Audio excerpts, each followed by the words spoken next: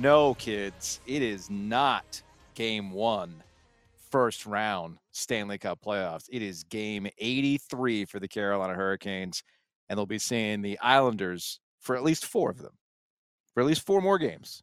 That's coming out hot. You coming in with confidence? You going sweep?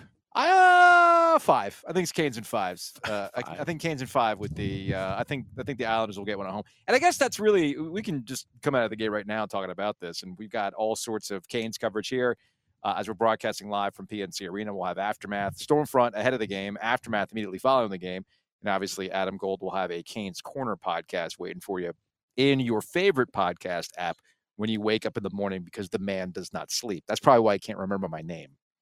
He was struggling there. A little bit. No, so here's where I'm at with the Canes and the Islanders. The Canes have won 9 of the last 11 meetings against the Islanders. You'll remember a few years ago they swept the Islanders. What was that? 2019 when they made it back to the playoffs. It's like what you always love to talk about when we get into the NCAA tournament. The styles makes fights. The matchups matter. And the horses for courses. Horses for courses. And the Islanders have a really good goalie. We know who's starting in net tonight for the Islanders. All right, not a mystery. It's Sorokin. So we know he's their guy. They win with defense and goaltending, and then they end up being opportunistic when it comes to scoring goals. Whereas the Canes aren't necessarily opportunistic; they're just going to bludgeon you until they finally score what they need. The Islanders are likely to steal one. Now, can the Islanders steal one in the first 2 games? Yeah, if the Canes don't get good goalie, if they don't get good goaltending, and we'll see. We'll see. You know, we've talked. I feel like we've been talking about this for the last month or two when it comes to the Carolina Hurricanes. They're not going into this with one goalie in mind. It's going to be a normal rotation at this point, which is why we're going Game 83, baby. Yeah, I don't believe that, not even for 1 second, that they don't think they're going to – I know they hope they only have to play one goalie. I do not think that they would they would try to intentionally rotate goaltenders for this primary reason. If you're winning, you're not taking a guy out of the net if you're winning. That's that. I mean, I realize not everyone is as superstitious as Roy Williams, but most of these coaches are, and I promise you, if they're winning games – they're not rotating goalies in the playoffs. That's fair. Now, if Antti Raanta, I would expect to play tonight. If he plays well, I would expect to see him in Game 2. You don't fix what's not broken. But we don't know yet, right? We don't know who's starting yet. I would imagine that it will be Antti Raanta tonight. That would be my professional guess. But you can go my guess. But you can go into the psychology of as Mike Maniscalco said, you went out, you got Freddie Anderson. This is what you got him for. Yeah. This is what you're paying him for. Yeah. Let's see what you got. I totally understand that. Yeah. The way Raanta has played in this building, though, and again, I would hope for the Carolina Hurricanes that they learned from last year. And what does that mean? You and I sat out here before every game, and they played Boston in the first round. It seemed like they fiddled with their food a little bit. Yes. You know? And there was a big fool around and find out in almost every game of the playoffs last year. Luckily, they were able to beat Boston in 7 games. They were not so lucky against the Rangers. I think they were a better hockey team than the New York Rangers. And I get that was a full 12 months ago now. But that still has to be what fuels you. I loved Marty Necas's comments that Luke DeCock had in the paper this morning about, hey, man, this last month, it was hard for us to figure. We were in, we were clinched, we knew we were in, and motivation became a little bit of a difficult, especially when you're playing 17 games in the month. Yeah. I do think that you will see a rejuvenated reset button from the Canes tonight. I do think even in their limited lineup without the 2 scoring stars that they're missing, that they can handle the Islanders. I do have questions about the opponents moving forward, but I wouldn't go into this game thinking, oh, well, we've won however many in the regular season against the Islanders. Tonight, we're going to beat the Islanders. I would think tonight you got to play every game like it's your last, and I know the Canes have that type of desperation in their game. They do have it in them, and we've seen it at their best, how dominant they can be with puck possession. Yes. We see how dominant they can be. Their defense is annually underrated, and it comes out at this time of the year where I'm sitting here like, scratching my head watching these other playoff teams going. But you understand, like, the Canes' defense 1 through 5 for sure is the best in the NHL. But puck possession is another form of defense. Yeah. And that's the thing against the Islanders, and why I like the Canes against the Islanders, is that less opportunities for them to steal it from you, the better. So it's all about, for me, controlling the game, which we know the Carolina Hurricanes are capable of doing. To your point, though, about motivation, I'm glad you brought that up, because that motivation is not going to come from the fans. No. That motivation is not going to come. It never does. Well, I disagree. I think. When does the motivation come from the fans? So what I'm getting at, you can have energy. Some energy. All right, but well, use energy then. Okay. I used the wrong word, Mr. Newspaper Man, who cares about actual words in their meetings. I know. Not radio man over here who just throws words out and then it's left up to the audience to interpret it. Right. Right. Abstract art, if you will.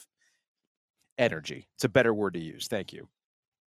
The energy 5 years ago was bonkers. Yes. All right. 10 years without the playoffs, and people are losing their minds. This plaza was full already for the first game of the playoffs, because everybody was just so happy to be back. And that extended itself throughout the entire run to the Eastern Conference Finals, where they eventually got beat by the Boston Bruins. Post-pandemic, 2021, same energy, right? Hey, man, we're finally back out. The governor lifts the rules to get maximum attendance in the building for the playoffs, and there was a certain energy. Last year, I think, was the first indication to me that with the success of making the playoffs in consecutive seasons, the burden on the fans in terms of the monetary burden and the emotional burden starts to drain on you. Yeah. Okay. And I saw this earlier today, and I know it's the Islanders instead of the Rangers. And that I will allow that to factor in terms of the overall hype level going into the first round of the playoffs. Just like Boston was the first opponent, and there's beef, there's history, there's this sizzle with the Boston Bruins. This is your time to get over. This is your time to get over at it, right? Yes. But this year, more than ever, I'm convinced that fans are kind of, not that they're not engaged, but they're certainly not going to be in droves tonight. Ticket sales. Like, you still, if you went to Ticketmaster, shout out to Al who pointed this out. If you went to Ticketmaster today, I'm sure you can still do it right now.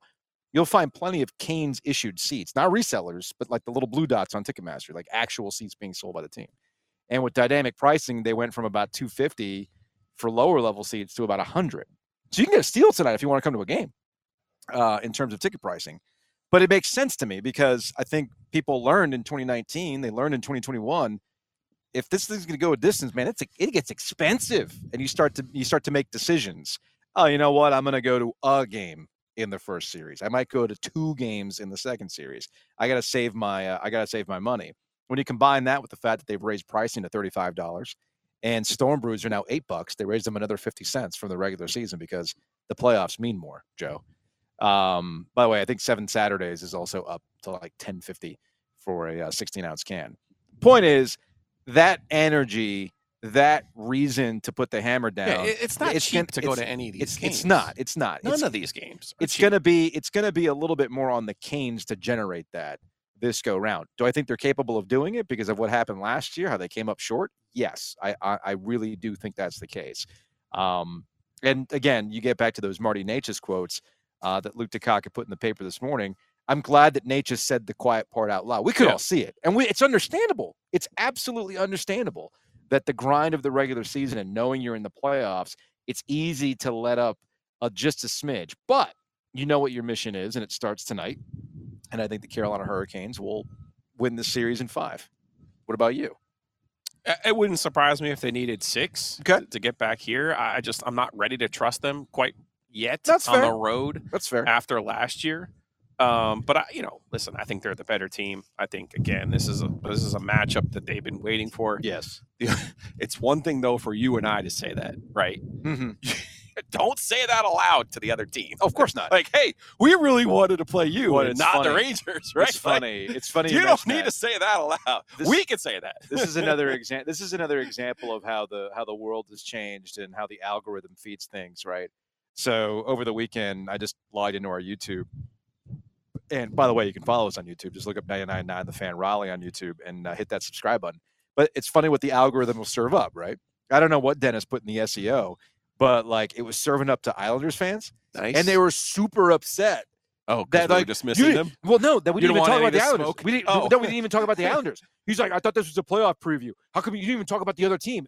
I'm like, do y'all realize that we're actually the radio station in Raleigh, the flagship radio station for the Carolina Hurricanes, talking to the Carolina Hurricanes play-by-play guy, Mike Maniscalco, and you're upset that we didn't preview the Islanders portion of it? Of course not. But again, to your point. This reminds me that people were like, why don't you ask Rod why they don't play the umbrella power play? Right. Come on, guys. Anyway, all of this is to say is that, yes, you're right. I don't think you can say to anybody in that room, no, like, oh yeah, this is totally the matchup we wanted. This is who we wanted. That's not how it is. But I did want to focus on bracket luck. I feel like this is an extended conversation from our arguments in the NCAA tournament, because we're actually seeing some bracket luck play out in the NBA playoffs.